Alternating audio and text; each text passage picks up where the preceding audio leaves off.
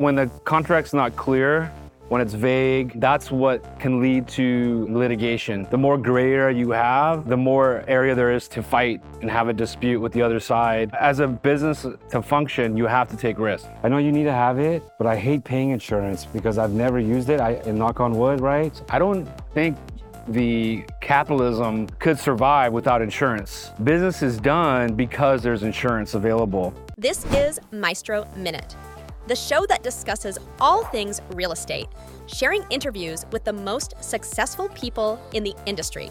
Hear from their perspective and what they are doing to achieve success. Get exclusive tips on how you can also succeed in real estate. Maestro Minute is brought to you by Maestro Development. Here's your host, Nareg Muradian. Hey everybody, welcome to another episode of Maestro Minute. Hopefully you've been enjoying the interviews we've had so far. Super excited today as I am in all my interviews, but today is a special one, extremely special. And today we got a really special guest. I'd like to welcome Meher Muradian. Meher, thanks for coming. Thanks for having me. So Meher is a corporate attorney. So Meher comes with a wealth of litigation and corporate experience. He is an attorney here in downtown Los Angeles, but you serve the entire U.S. With clients ranging from startups to Fortune 500 companies. He focuses much of his practice on complex, high-stake commercial litigation, business disputes, breach of contracts, which we'll talk about today a little bit, and matters involving real estate, corporate ownership, kind of all things corporate across the board. Got a lot of wealth and experience, so I'm super excited to have you here. Thanks for having me. I'm super pumped to be here as well. Yeah. Tell everybody else a little bit more about yourself and what you do, and so we can learn a little bit more about you. Absolutely. And thank you, Nareg, again for having me. It's really really cool to do this with you. I'm an equity partner at a firm called Hush Blackwell. I focus on commercial and real estate litigation. My clients are in different industries, but mostly real estate, manufacturing, technology, and finance. But in the real estate space, I represent a lot of real estate developers, commercial brokers, and both on the commercial landlord side and the commercial tenant side, and all revolving around contracts and a lot of different types of disputes. I'm a trial lawyer at the end of the day. I love taking cases to trial, but most cases resolve. And it's in those areas where the contracts are important, the different provisions are important that dictate how those cases go. I'm super excited to be here. It's really special being here at the Jonathan Club with you as well. I'm really proud of all your success and everything you've achieved, and let's get to it. Awesome. But today's about you. It's not about me. Out of all the litigation you've gone through, how many of those settle out of court? Is there always a rough percentage, or is it customized to the actual case? So that's a very good question. So I've been practicing about 20 years. I've had 5 to 6 trials in 20 years. And so for a business litigation attorney, that's actually a pretty good number. Criminal attorneys, DAs, defense attorneys go to trial all the time. But on the civil side, it's really expensive, time consuming, it's emotional, affects the business's bottom line. So a lot of cases resolve. But I like to prepare cases from the beginning as if it's going to go to trial, and gather all the evidence, develop the theme for the case, see the strengths of the case, the weaknesses, and try and create some leverage to either reach a resolution or get ready for trial. So I'd say most cases don't go to trial. Most cases do resolve. Sometimes you're put in a situation where your client's put in a situation where they might not have a choice but to go to trial. Last year, that was a situation for me. One of my clients was a commercial tenant in a real estate property up in Marin County, and they were forced to go to trial. 6 weeks later, it was my first Zoom trial. In the heart of COVID, we got a unanimous 12-0 defense verdict, and I had a great team at my firm at Hush Blackwell, and it was a great victory for my client.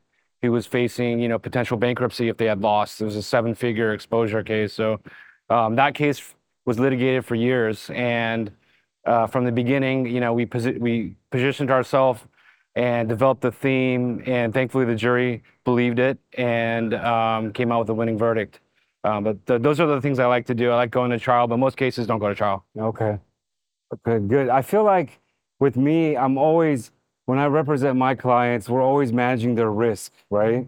And we look at it from a execution standpoint, being on schedule, being on track, making sure the budget's good, making sure that, that the risk is minimized for the clients.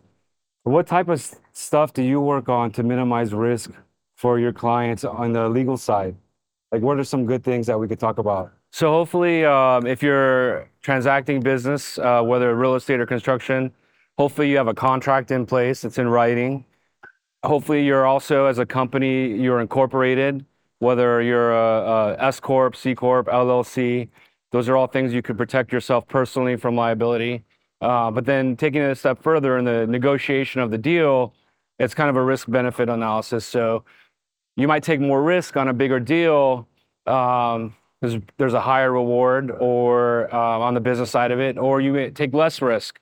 I have some clients that, based on their business plan and model, they can't afford to take risks, so they shift a lot of the risk to the other side in these deals, which includes everything from like insurance, indemnification, and limitation of liability. Those are the three areas I like to focus in. And I have a whole team of real estate transaction lawyers that help draft the agreements. And I will come in later if it gets to litigation. But those are the three areas like really emphasize to beef up your contracts.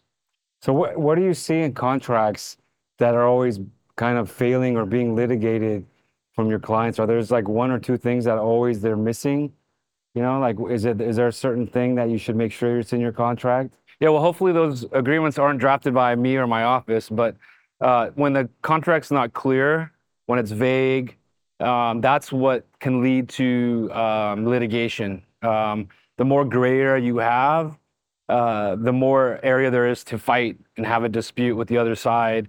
And so that includes like everything from like indemnification, and I can talk about what that means, to what are your rights and responsibilities on the agreement? What are the representations and warranties you're supposed to fulfill pursuant to the agreement? And the ones that I often see in litigation, the contracts or the disputes, usually those terms are not clear and there's a gray area. But in this climate that we're in with post-COVID, potential recession, are we in a recession? I think people are counting their pennies more. They're filing more lawsuits. I've seen some lawsuits that are just completely frivolous, and I've been able to get clients out of either for a nuisance settlement amount or dismissed eventually, which has been great.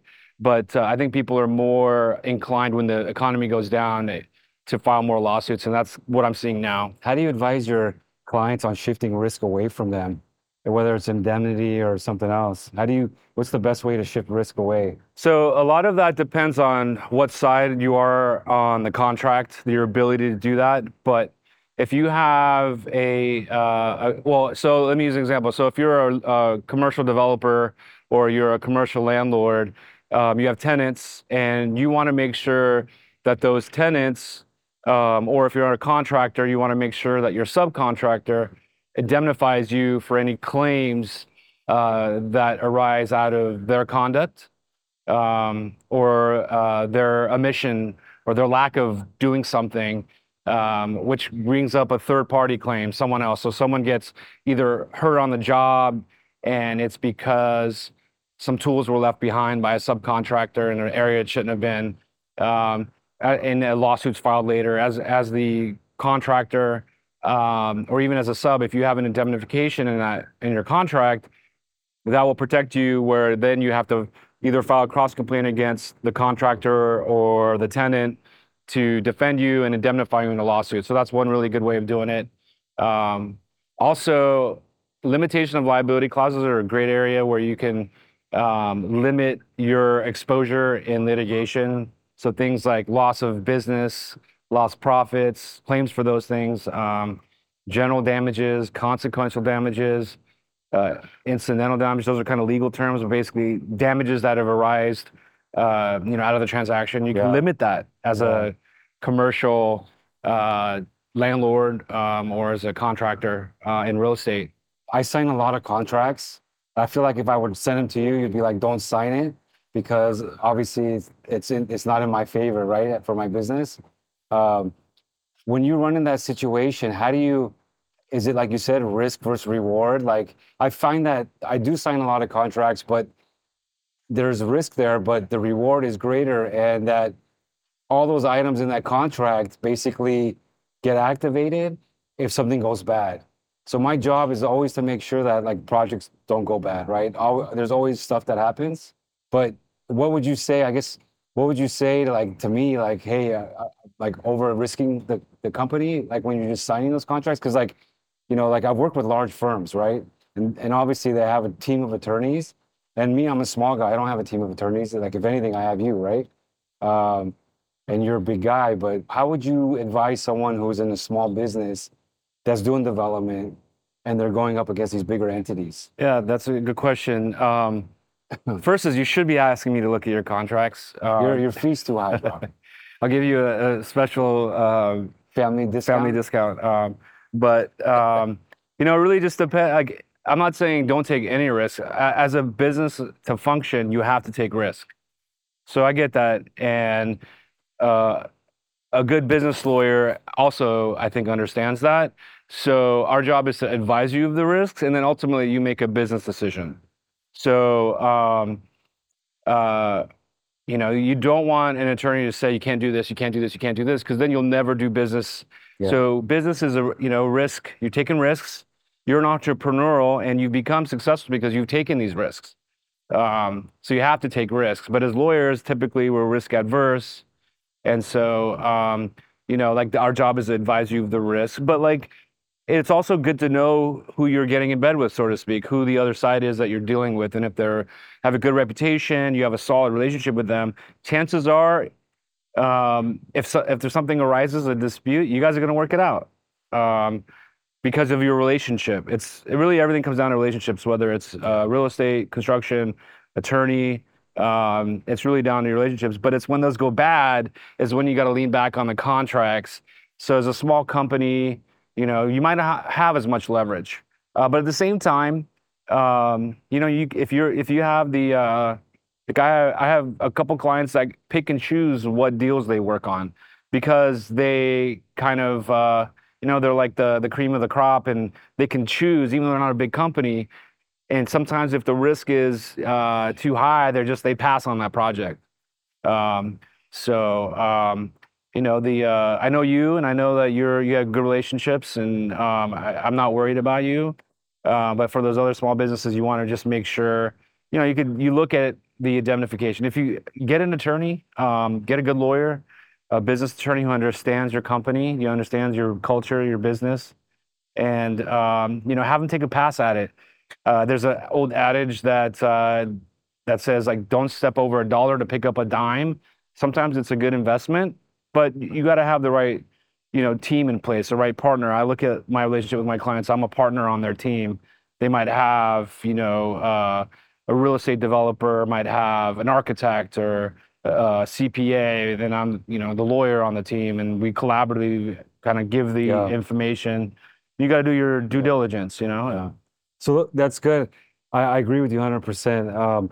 What if you're in a contract and the other person on the other side of the contract keeps violating the contract? At what point do you feel is necessary to kind of raise the flag and get, legal advice involved? Yeah, that's a really good question, because if you don't defend your contract, there's an argument that you've waived your rights. And so if you end up later filing lawsuit against them for a breach of contract, they could argue in their defense that you waived your rights and you accepted the additional terms or the modification of the terms because you never objected to it. You want to include in your contract like a notice provision if someone's in breach, also to give notice. If you don't give notice within a certain time, then you've waived your claim to that breach. But you absolutely should stand up, for your rights. Once you get you don't need to get a lawyer involved right away, but you should let the other side know in writing that they're in breach, that they're violated the terms of the agreement, and they're on notice.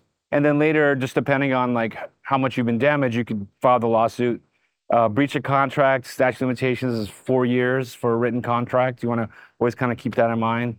A verbal contract, oral contract's 2 years from the date you found out about the breach. So, anything beyond that, you're barred anyways. So, but you want to, I mean, as a business to your bottom line, you might not be able to wait. Yeah. You might not have no choice except to go after them because it's affecting your bottom line. Let's talk a little bit about insurance. Like I personally, I know you need to have it, but I hate paying insurance because I've never used it. And knock on wood, right? And the insurance rates have gone up a lot. Why is insurance important, like from a legal aspect? Well, I think also, even on a broader context, I don't think the capitalism could survive without insurance. Business is done because there's insurance available. And so insurance is important because it's another, in the legal context, it's another risk shifting tool that you have. So you can require in your agreements that the other side maintains insurance so that if there's any claims that they would make a claim on their insurance. But you have yourself at least in place a minimum commercial general liability insurance. Right. If something happens on your job, whether it's like workers' comp or employee Right. or auto accidents, you got to have commercial general liability. Otherwise, you're kind of like, you're out there naked. So insurance is really important. What different types of insurances? Like there's liability insurance, property insurance, right? What other insurances, like lease insurance? Like talk a little bit about those in real estate that you focus on. In the real estate context, I've seen it where in a commercial property, and one tenant's damage has caused another tenant's damage.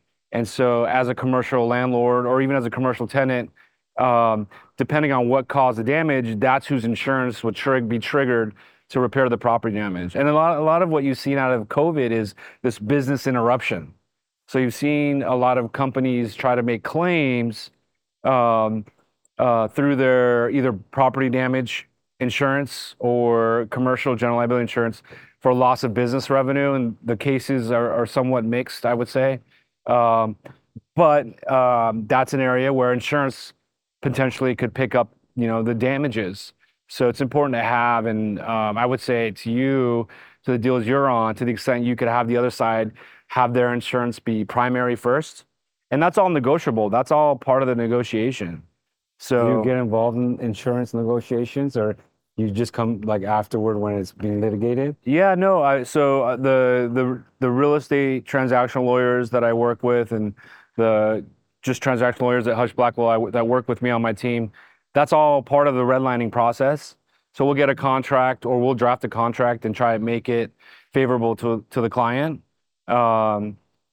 because it is really about shifting risk to the other side as much as you can. And again, it goes back to that risk benefit analysis. So depending on the deal, you may not need to do it, and depending on who you're working with. And at the end of the deal, we want our clients to close the deal.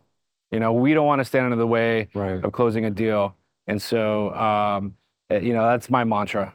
Yeah, no, great point. I feel like we've covered insurance and contracts. I mean, the world is moving so fast. I feel like everything's being expedited, and now we have like this introduction to, artificial intelligence. There's all these new softwares coming out about it. How has that impacted what you're doing, and like where do you see that going for real estate and in the legal world?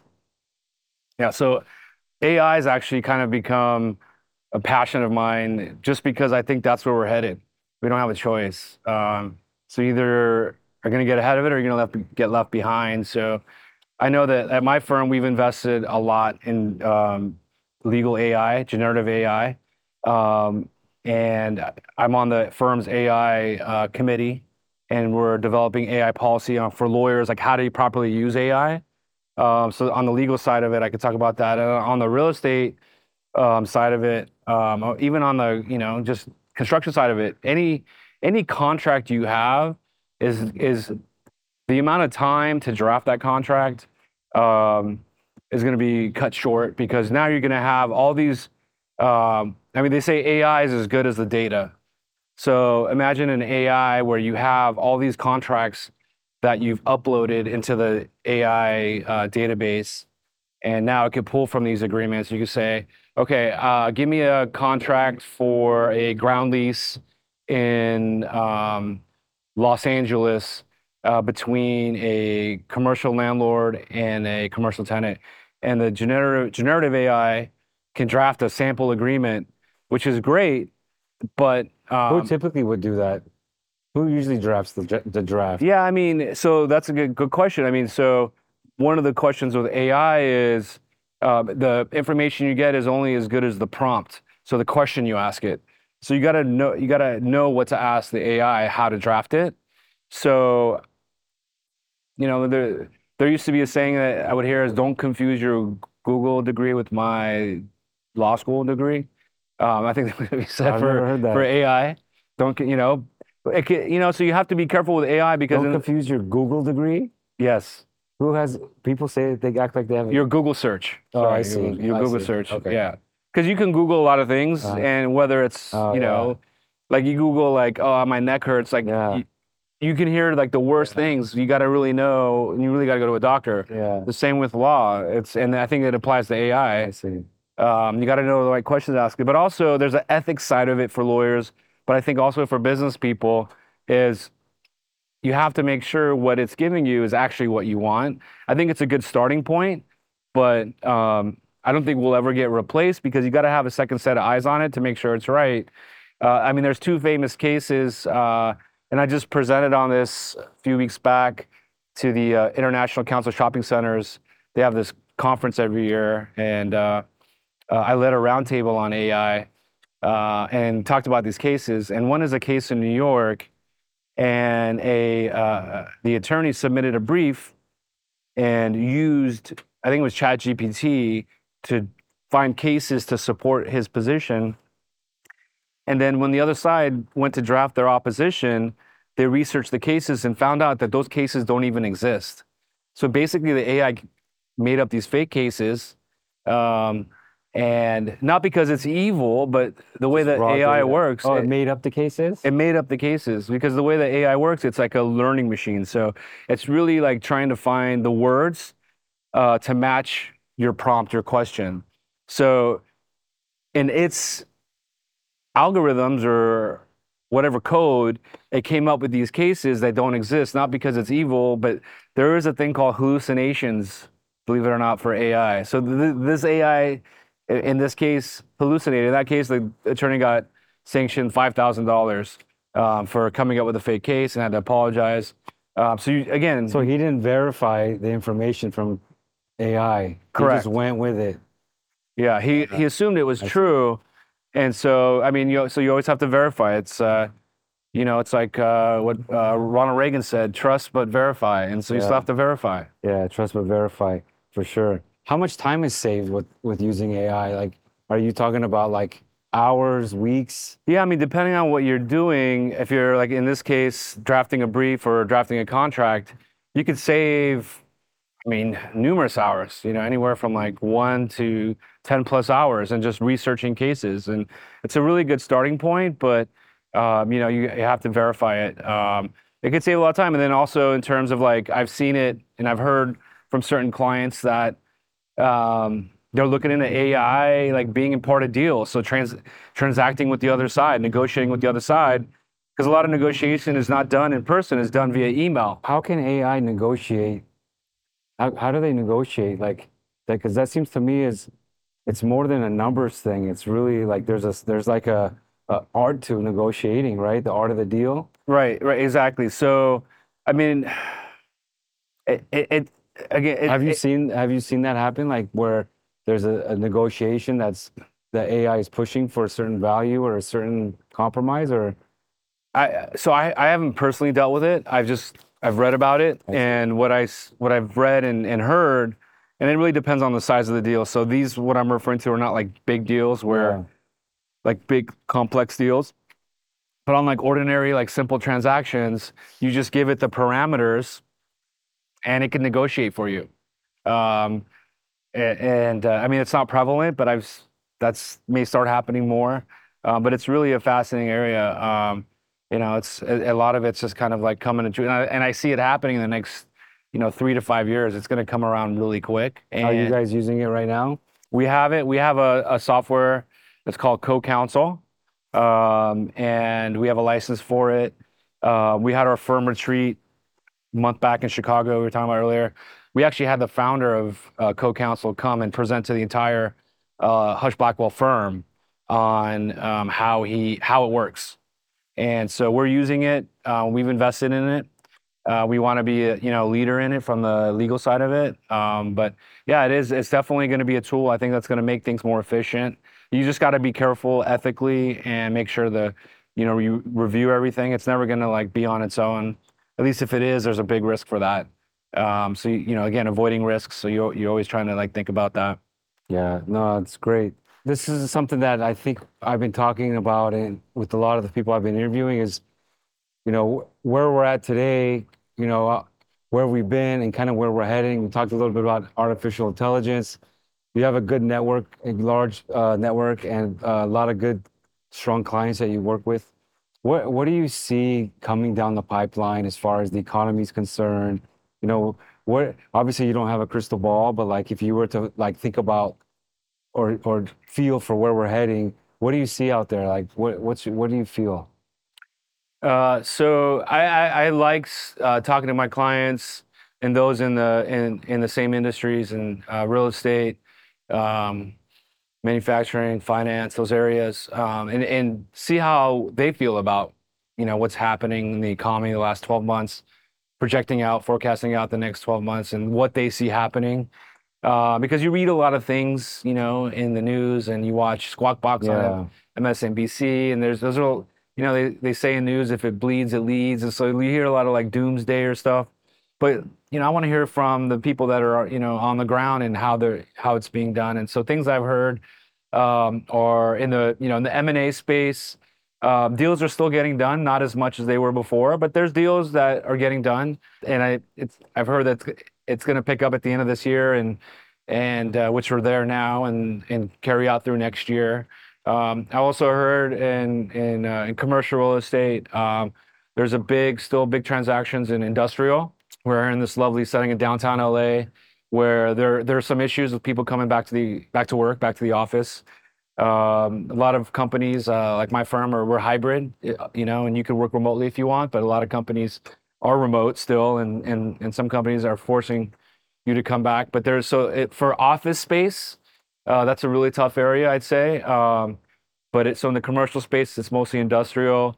And I've heard from other clients that it's really, kind of a soft recession. No one really knows, but that's the feeling they've gotten, and the economy is still chugging along. And there may be a soft kind of recession, a soft bounce. But the economy is still strong, and they're still transacting business. And it really depends, like industry by industry. How the economy is affecting you. So if you're consumer facing, like offices, it may be a little more difficult. Also, interestingly, if you're in like this kind of lower echelon, where like a 99-cent store, for example, like those type of retailers are doing really well right now. And there's not the online brick and mortar stores, everyone's shopping online now. Right. And so I've heard that, and I've seen that. I've real estate clients, developers, shopping centers, like there's a lot of foot traffic, and it just depends. Like the luxury side is still doing really well, and like the the lower side, I'd say, is doing well. Maybe in the middle is where they're having difficulties. It's a little bit of a mixed bag, but I don't see it as the doomsday kind of as people had predicted earlier in this year. That's not what I've heard from clients. I've had very minimal clients go out of business during COVID. Yeah. But most of them have made it through, and those that have made it through are doing really well, and it's made them stronger, and they've tightened up their belts and have pivoted and to be successful economically. Yeah, I agree with you 100%. I mean, I'm pretty bullish on where we're heading, and you got to kind of pivot to how the market changes and the demand changes.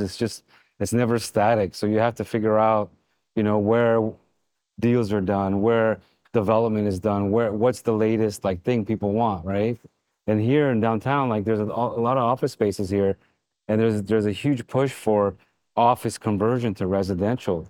Um, and once that starts becoming more mainstream, I'm curious on what the lease agreements are going to be like from office buildings to their tenants, right? Like you just heard about WeWork, right? And the bankruptcy and all that stuff they're going through. Obviously, different model. Its time came and passed, right? A little too over leveraged. But have you been involved in any of those new type of markets or new type of things that are happening? Yeah, that's a good question. That's very timely, actually, because a lot of that is transpiring right now because you have these landlords that have these, like, frankly, some of these dated commercial centers. And if people aren't shopping, let's say, at the commercial centers, like, what do you do with this massive land?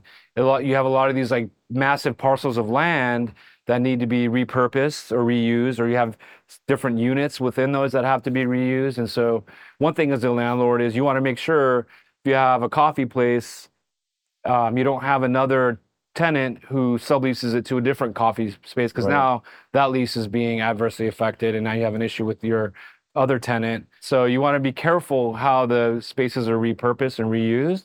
But there's a lot of that being done. There's a lot of real estate. It might be, and I think I've heard this, it's one of the biggest real estate movements and booms in recent date because a lot of these lands are being reused. They're being put for residential, mixed use, and just repurpose. And so with the zoning, parking, there's a lot of issues that can come out of it, transactionally in the contracts and the leases. And with the second thing is with WeWork, actually one of my partners just wrote an alert about the bankruptcy. And there's like, I want to say over 400 leases, maybe 419 leases, I think I saw. They're trying to renegotiate. And, when on that volume that there may be some leverage they have. I don't know. We don't represent them. I don't know. I can't speak to that deal, but that's a little different when you have that many on volume. But I know a lot of landlords, and I've seen it for myself, a lot of cases where I've been on both sides, commercial landlord, commercial tenant, where, if the lease is the lease. And so if you breach the lease and you owe the landlord for those payments, it's going to be hard to get out of that. And then on the flip side, as a landlord, it really just depends on your relationship with your tenant. Or if you're doing a real estate deal, it depends on, how badly you want to get the deal done. The terms are right. Financing is a whole area. Like the financing may affect the deal. So all that is constantly moving right now. Yeah, no, it's exciting time to see the kind of the demand pivot, especially in the office market. We're looking at a lot of office residential conversions. Prefab is huge. But I think, having a trusted advisor like you on board is huge because, obviously we talked about risk for the past half hour and how minimizing that's super important. So yeah, I think we've covered risk. We've talked about the future. We've talked about contracts. Those are all top items, I think, on our agendas that we always look at. If you guys made it to this interview this far, this is actually my twin brother. Surprise. You probably knew that if you knew us, but if you don't, thank you for making it this far to the interview. Meher, thanks for coming on. Thank you for having me. Enjoyed this conversation. Hopefully you don't bill me for it. But thank you guys for joining. Hopefully you guys liked it as much as I did. Don't forget to like and subscribe. We got a lot more great content coming up. So stay tuned. And thanks for watching. Thanks for tuning in to the Maestro Minute podcast. Make sure to rate this podcast if you found it helpful, share it with a friend that could use it, and follow us on all major podcast platforms. The Maestro Minute, powered by Maestro Development.